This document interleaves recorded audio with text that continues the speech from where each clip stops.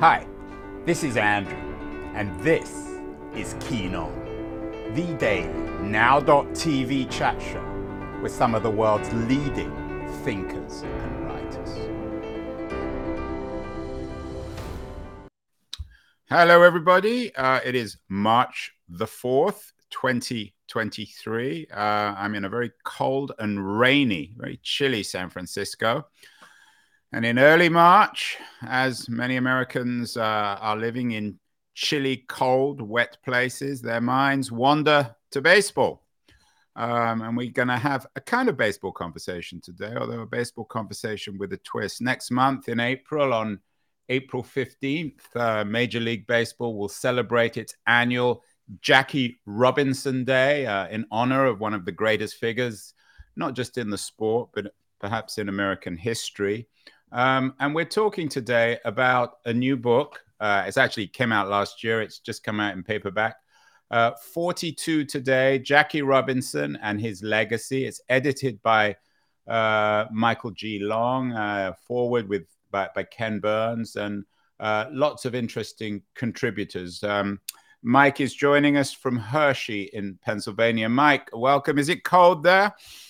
It is cold, and we had a nice warm spell, but it's almost brutally cold again, unfortunately. Has your mind wandered to baseball? Are you ready for the new season? I'm almost ready for the new season. I'm coming out of COVID, so I'm not that ready. But it's been nice to see some of the spring training games on the television. It's like a revitalization period for all of us who like baseball. You're not just another baseball fan, just another fan of Jackie Robinson. You're not only the author of this new book, 42 Today, but also another wonderful book, Jackie Robinson, a spiritual biography, the faith of a boundary-breaking hero. What is it about Robinson that you've spent so much of your time as a writer and thinker covering, Mike? Robinson I grew up with was the Jackie Robinson of childhood books. And these books inevitably focused on April 15th, 1947. That was the date that he cracked the color barrier in Major League Baseball. I grew up with a Jackie Robinson who was peaceful and nonviolent and non-threatening.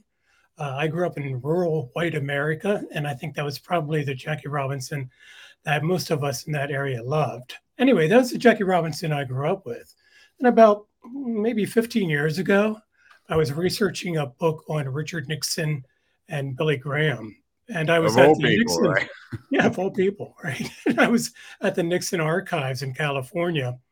And an archivist came out and he said, "Have you seen the Jackie Robinson file?" And I said, "No, I'd love to see the file." So he brought up this thick file of letters, Andrew, between Robinson and Richard Nixon that spanned from 1952 to 1972. And these were letters that addressed civil rights and politics primarily. And that really piqued my interest because, wow, I didn't know Robinson was interested in civil rights and politics. And those were the fields that I was interested in much more than baseball. So I really got interested in Robinson through the side door, even through the back door, so to speak, not so much because of his baseball prowess or even because of his role in shattering the color barrier, but because of his relationship with Richard Nixon. It's an odd story, but there you go. Yeah, it's a wonderful anecdote, Mike. I'm curious. Obviously, we want to spend most of today talking about Jackie Robinson, but it's surprising that he was involved in a correspondence with Richard Nixon. Was there a degree of cordiality, of respect, even affection on the part of Nixon towards Jackie Robinson? Deep affection. They met at the Republican National Convention, excuse me, in 1952. They were introduced by a Republican operative. And during this initial meeting, Nixon recounted a football play that Robinson was involved in when he played for the UCLA Bruins. And Robinson was playing halfback at the time. It was a complicated play. It was against the Oregon Ducks. And Nixon recounted this play in detail and asked Robinson about it. And that really set the tone for their friendship, at least initially. Nixon also later roped Robinson in to campaign for him.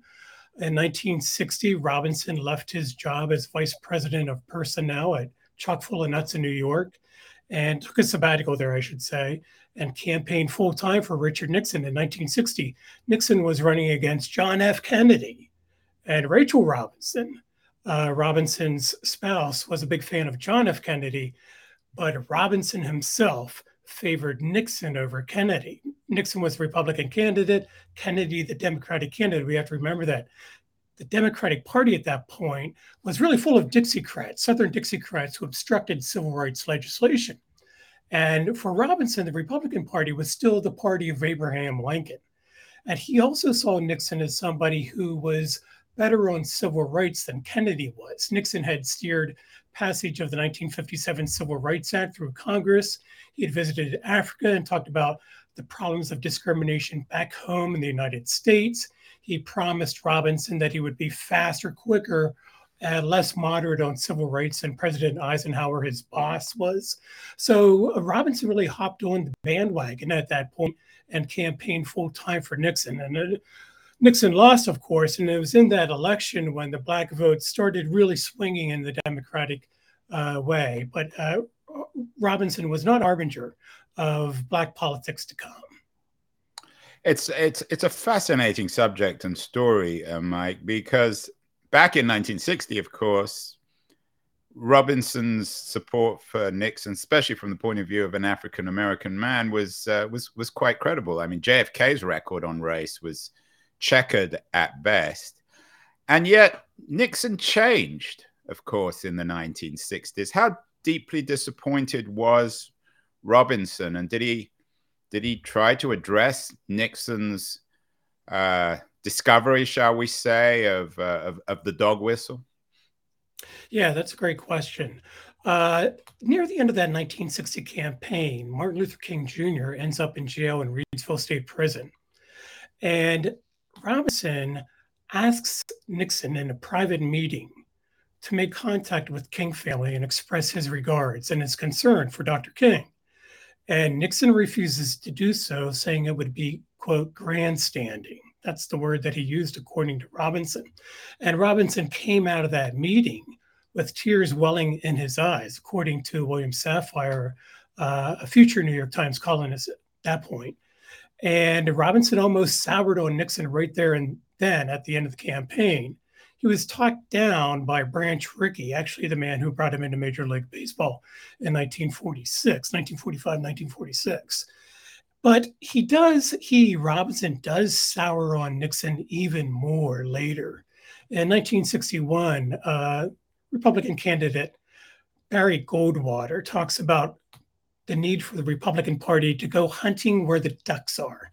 And by that, he means the Republican Party shouldn't waste its energy on searching for black voters. They should focus on white conservatives. That was 64 for the 62 election. Right. For the 64 election. And then Goldwater runs in 64, right? Right. Yes. And, yeah. So, but Goldwater says this in 61, and Nixon backs him. And Nixon eventually says that civil rights shouldn't play the prominent role in the presidential campaign, and Robinson really turns against Nixon at that point.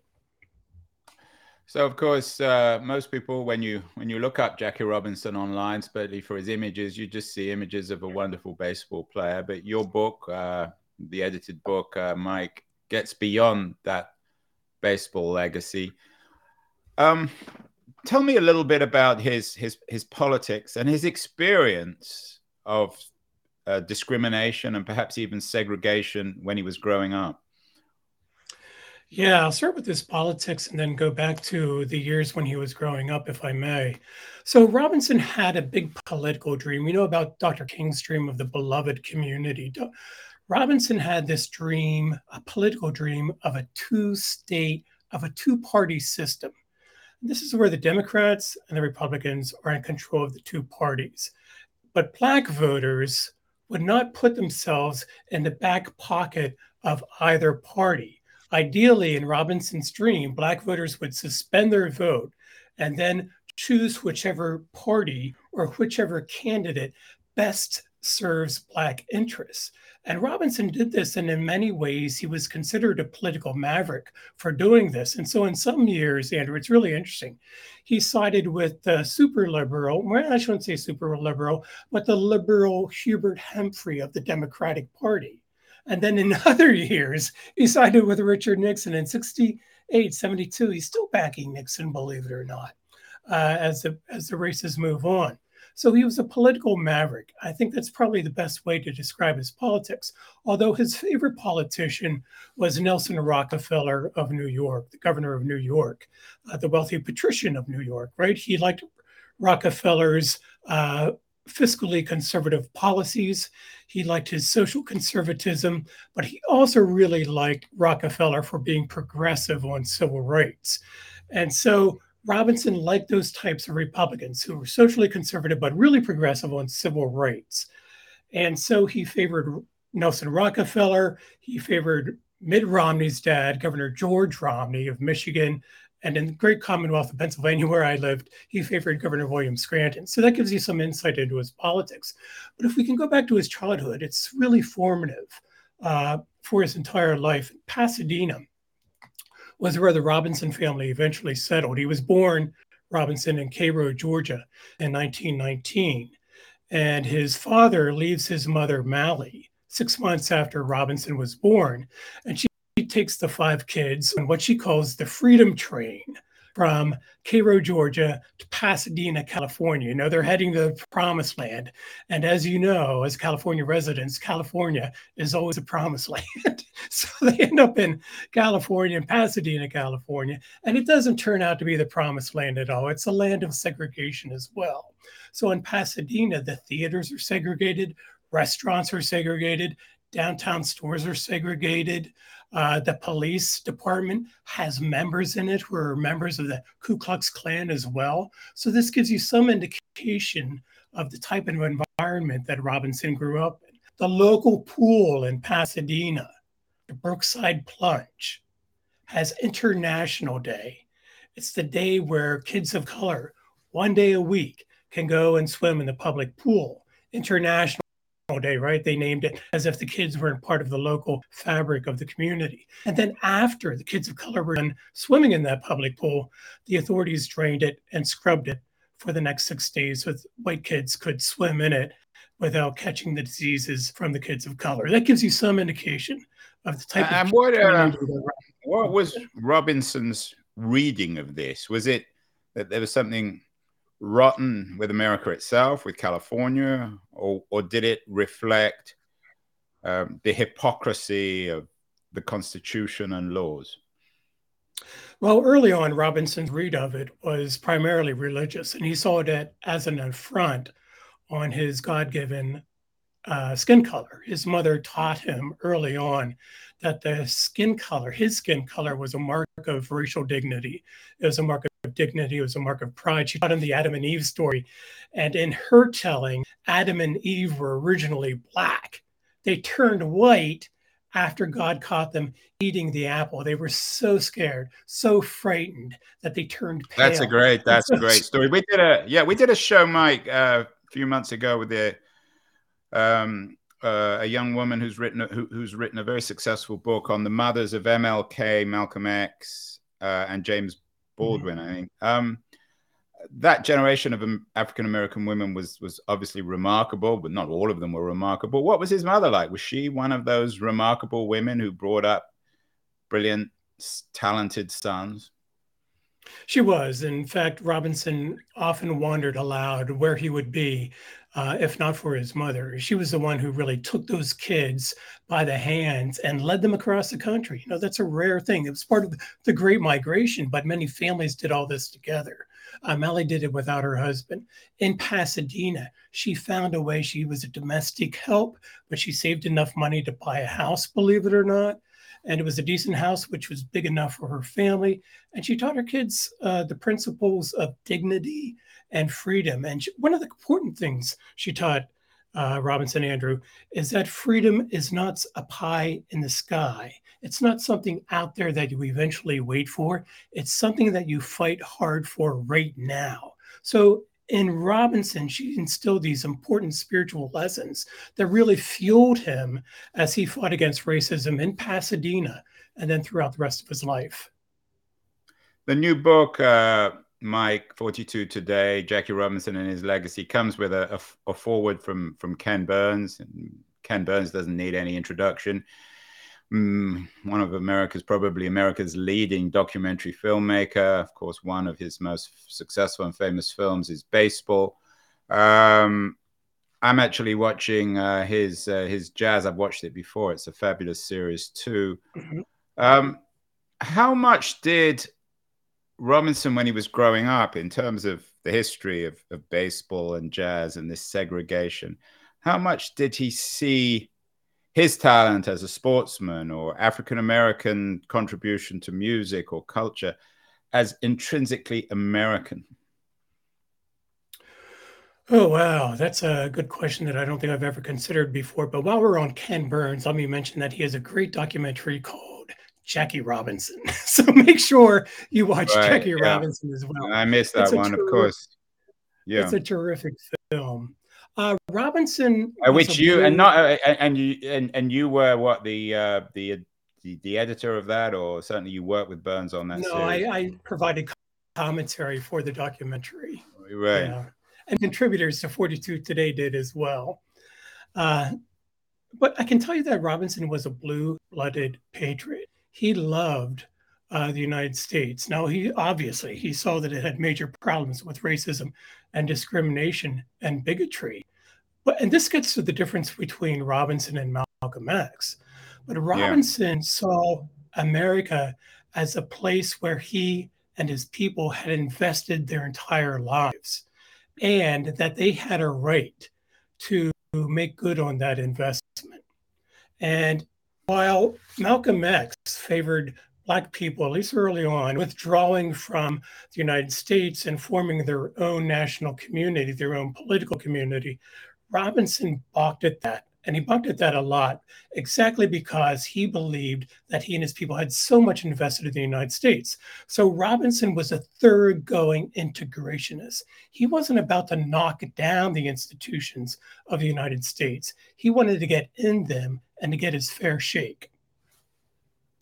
The movie 42, of course, is also a memorable representation of Robinson's life. But from what I can remember, there wasn't a lot of politics in it. Do you think that we've misrepresented Jackie Robinson as too much of a baseball player and too much involved in the desegregation of the sport? Have we forgotten the real Jackie Robinson?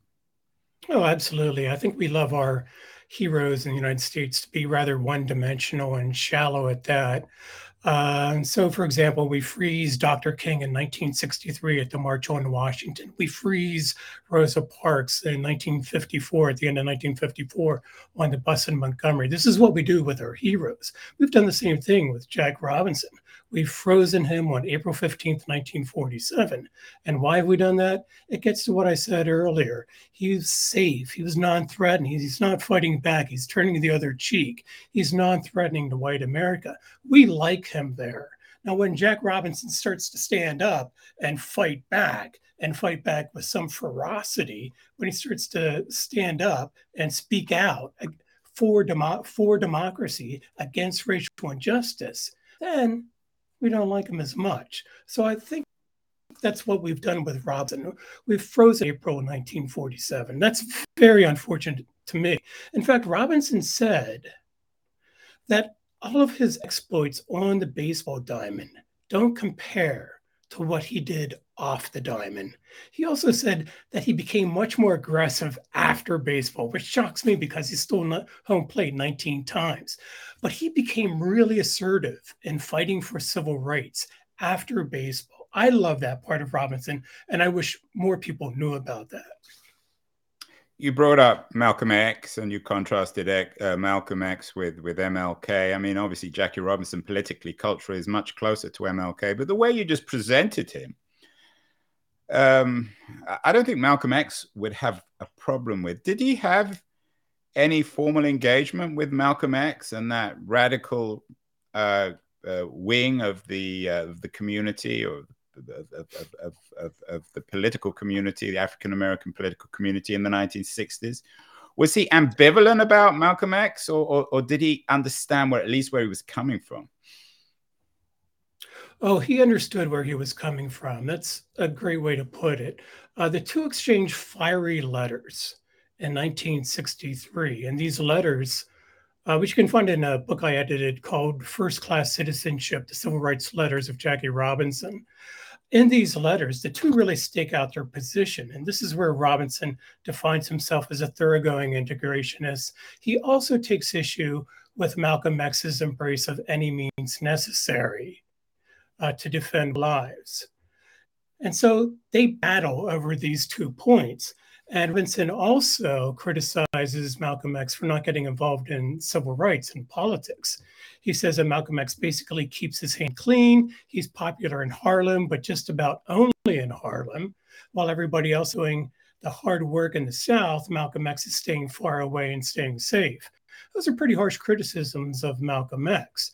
And Malcolm X fires back that Robinson is in the back pockets of his white bosses like Nelson Rockefeller, like Richard Nixon, like Branch Rickey. And those are harsh criticisms as well. And there has to be some truth, particularly given Nixon's reinvention and use of racist politics.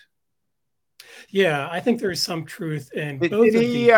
He sounds to me like a remarkably honest and reflective man. Did he recognize, I mean, he died in 1972. America changed dramatically between 1947 and 1972.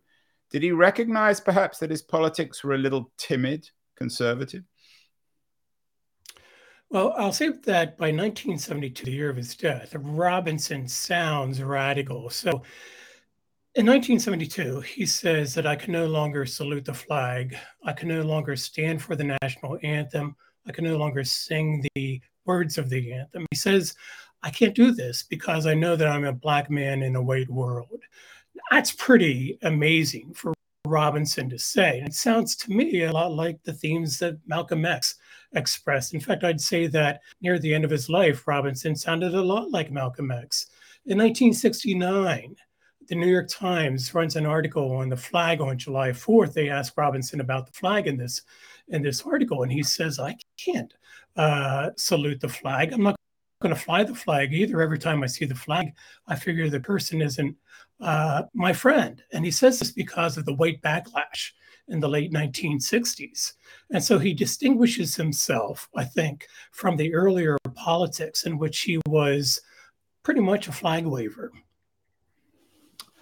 He's not around, of course, unfortunately, today. If he was, I think, or if he's looking down on us from somewhere else, my guess is he would be looking very ruefully at everything from Black Lives Matter to Colin Kaepernick. What's your take if Jackie Robinson could comment on the situation of race and particularly of Black men in America in 2023? I can't imagine that he wouldn't be shaking his head saying these are the same problems that I faced when I was growing up in Pasadena and when I played Major League Baseball and when I fought for civil rights after baseball. These are the same problems, the problems of police brutality, of economic injustice for Black Americans who suffered immeasurably during the pandemic, of a lack of peace as well. Robinson was concerned about all these issues throughout his life. Now, just on the issue of police brutality alone, Andrew, near the end of his life, Robinson is walking into the Apollo Theater in Harlem, and a police officer ends up sticking a gun in Robinson's chest. The officer says, "What are you doing?" And Robinson says, "None of your business." And they get into a scuffle. And it only this is in the Harlem. This is in the Apollo Theater in Harlem. Yeah, this is in downtown Harlem, right on 125th Street, outside the Apollo Theater. And the only way the scuffle comes to an end is because a crowd forms around and some people yell to the police officer, "Hey, do you know who that is? It's Jackie Robinson." And the police officer eventually backs down. And Robinson writes about this later. And he says, "Can you imagine what would have happened to me had my name not been Jackie Robinson?" And we can imagine that because we know all of these young Black men whose names Yeah. were not Jackie Robinson and faced police brutality. Hence, So Black what would Lives he? Matter, right? So what would he say? Do you think? How would he explain why the America of 2023, when it comes to race, is such a disappointment to him? How would he blame it? Would he do it in institutional, cultural terms, simply because white people are racist, the police? Or might he acknowledge that some changes have happened? I mean, it's obviously an incredibly complicated and controversial subject. I think in terms of police brutality, it's pretty instructive to see what he did with the Black Panthers in 1970. In 1970, the Black Panthers were attacked by quite a few off-duty white police officers. And, you know, the Black Panthers were famous for embracing the use of any means necessary to defend themselves, right? And Robinson at this point comes out and he speaks in favor of the Black Panthers and their right to defend themselves. In fact, he meets with them at this point and he praises them. He also encourages them. This is really interesting, Andrew. He encourages them to sit down with the police authorities of New York City and encourage police reform. Absolutely interesting to me. And that's what he does at that point. He calls for the reform of the police department. So I think he saw racism, at least in terms of police brutality, as a structural issue demanding significant changes in police departments. And I'm guessing there would be a similar degree of ambivalence in terms of Robinson's response to the Obama presidency. What do you think he would have made of that? Did he ever talk or write about the possibility of a Black man or woman becoming president of the United States?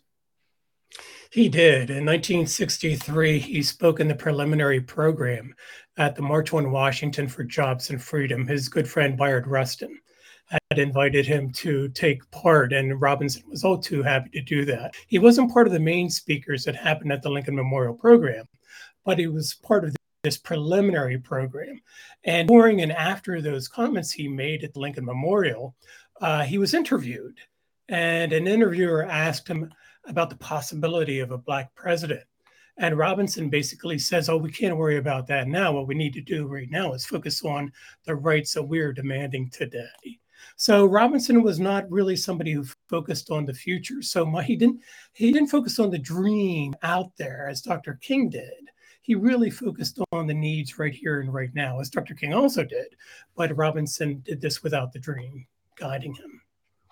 In the 60s, how bound up was he with the civil rights movement? I mean, was he close to John Lewis? I know he was, you write about in the book and contributors 42 Today to his relationship with Martin Luther King.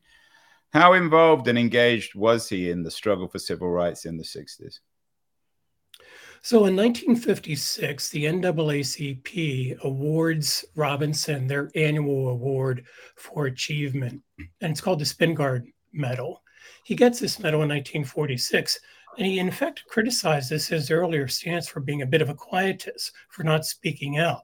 But from 46, he really takes that medal and runs with it. And from 47 on, he begins to become very active in the NAACP. He travels the country in 47, 48, 48, 49, raising money and increasing the membership of the NAACP. He also becomes active with Dr. King in the movement from 56 on. And, you know, King was a hero to Robinson, and Robinson was a hero to Dr. King. And Dr. King said when Robinson went into the Hall of Fame, you know, Jackie was a sit-inner before the sit-ins and a freedom rider before the freedom ride. So Dr. King thought that he was standing, and he was right about this, on the broad shoulders of Robinson. He also recognized Robinson's popularity and appeal, especially to Black audiences. So he would invite Robinson to various campaigns in the civil rights movement and ask him to help prop up the morale of those who were weary and worn down from being involved in civil rights. Robinson was very involved in that. He also becomes a leader in his own right, more or less. He opens a bank in Harlem to help people who can't get access to loans get access to loans and build businesses and homes. And the list goes on. He helps rebuild Black churches that were scorched because of their efforts to register voters in the South. Robinson's involvement in the civil rights can't be overstated. Rachel Robinson said her husband was an informal civil rights leader. I think he was a formal civil rights leader. I really do. What was his view on the role of sports? I'm curious, did he have a response, for example, to the 1968 Olympic Games in Mexico and the famous Black Power salutes of some of the US sprinters? Did he see the role or perhaps even the responsibility of Black sportsmen, athletes, baseball players, football players, basketball players in being political and not just being sportsmen? He did. Robinson led a civil rights campaign at one point to support Medgar Evers and his work in Mississippi, his civil rights work in Mississippi. And as part of this campaign, he decided that he would invite athletes to join him in Jackson, Mississippi. This was after Medgar Evers was murdered, right? Or this was before Evers was murdered. Yeah, and only a few did. And Robinson was really harsh in his criticism toward his fellow athletes. He was harsh about his criticism toward Black athletes, especially throughout his life. For the most part, he was very critical of Campanella, his teammate Roy Campanella, who was catcher for the Dodgers, and against Willie Mays as well. He thought they were too quietistic and not active enough in civil rights campaigns.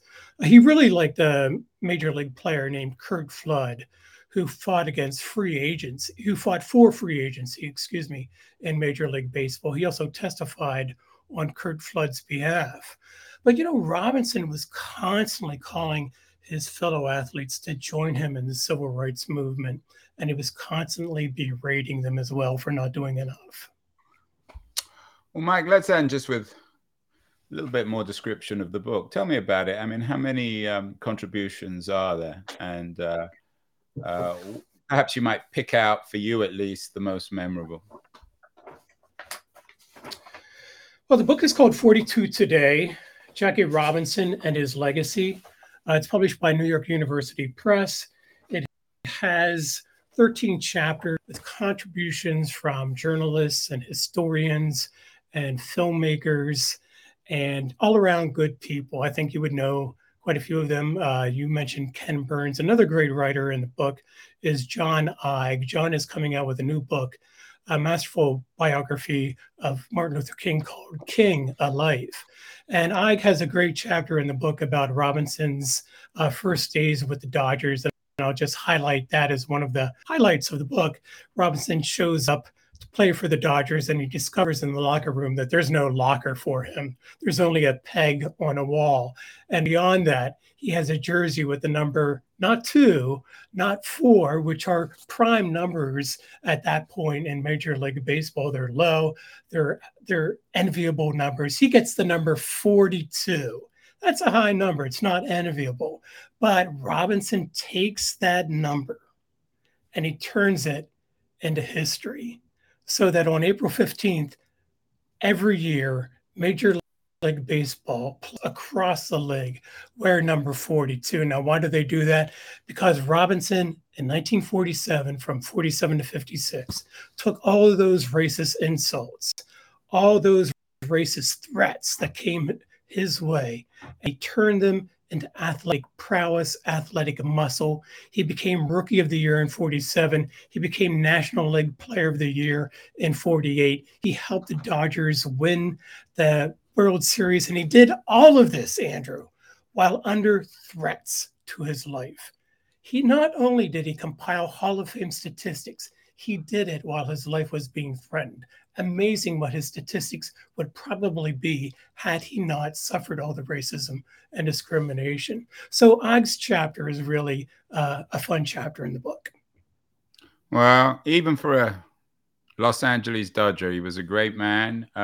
Jackie Robinson and His Legacy, 42 Today, another wonderful contribution from my guest, Michael Long. Also need to read his other work, like Jackie Robinson, A Spiritual Biography. Mike, hope you recover soon from COVID. You seem on the way to recovery. And we will talk again, maybe during baseball season. Thank you so much. Thanks, Andrew. Play ball.